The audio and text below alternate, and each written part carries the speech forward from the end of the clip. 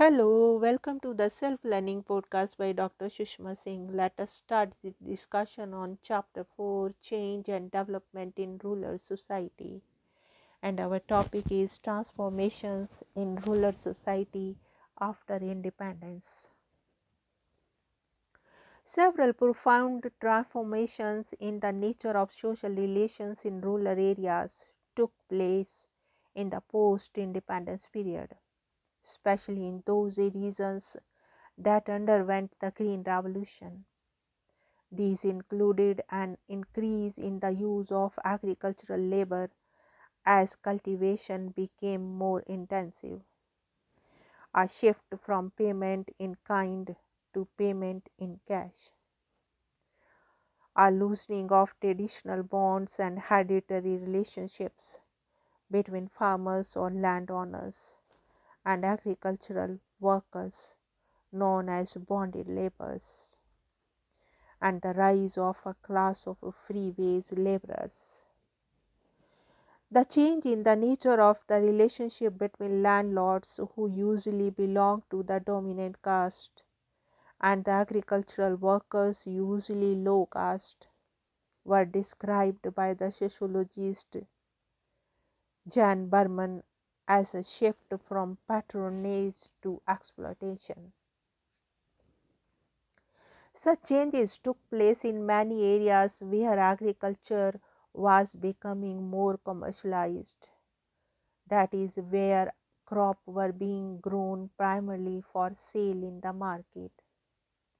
The transformation in labor relations is regarded as some scholars as indicative of a transition to capitalist agriculture.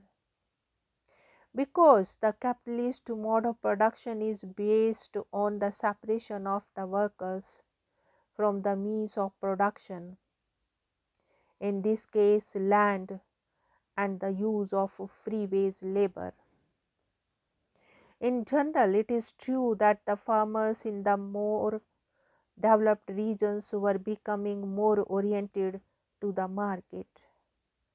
As cultivation became more commercialized, these rural areas were also becoming integrated into the wider economy. This process increased the flow of money into villages and expanding opportunities for business and employment.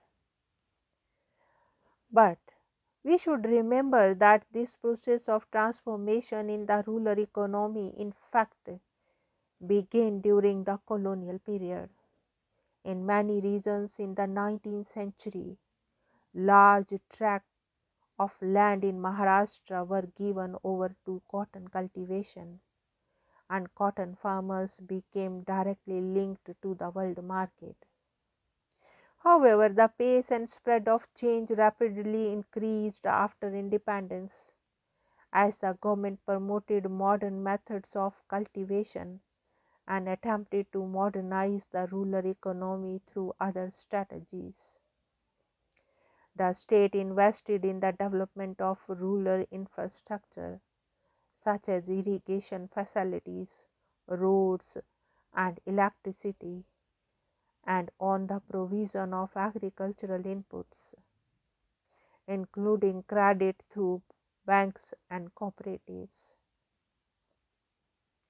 The overall outcome of these efforts at the rural development was not only to transform the rural economy and agriculture, but also the agrarian structure and rural society itself. One way in which rural social structure was altered by agricultural development in 1960s and 1970s was through the enrichment of the medium and large farmers who adopted the new technologies discussed in the previous section.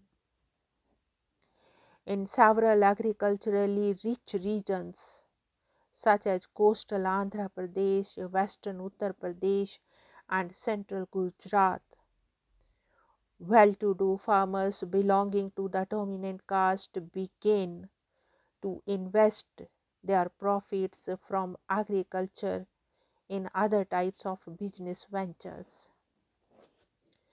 This process of diversification gave rise to new entrepreneurial groups that moved out of rural areas and into the growing towns of these developing regions, giving rise to new regional elites that became economically as well as politically dominant. Along with this change in the class structure, the spread of higher education, especially private professional colleges in rural and semi-urban areas, allowed the new rural elites to educate their children, many of whom then joined professional or white-collar occupations or started businesses, feeding into the expansion of the urban middle classes.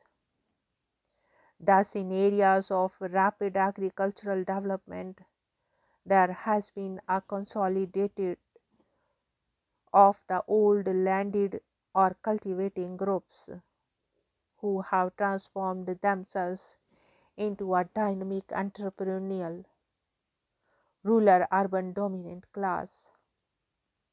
But in other regions such as eastern UP and Bihar, the lack of effective land reforms, political mobilization, and redistributive measures has meant that there have been relatively new changes in the agrarian structure and hence in the life conditions of most people. In contrast, states such as Kerala have undergone a different process of development in which political mobilization, redistributive measures, and linkages to an external economy, primarily the Gulf countries, have brought about a substantial transformation of the rural countryside. Far from the ruler being primarily agrarian, the ruler in Kerala is a mixed economy that integrates some agriculture with a wide network of retail sales and services, and where a large number of families are dependent on remittances from abroad. Now, let us wind up the session and thank you very much for engaging yourself with the Self Learning podcast.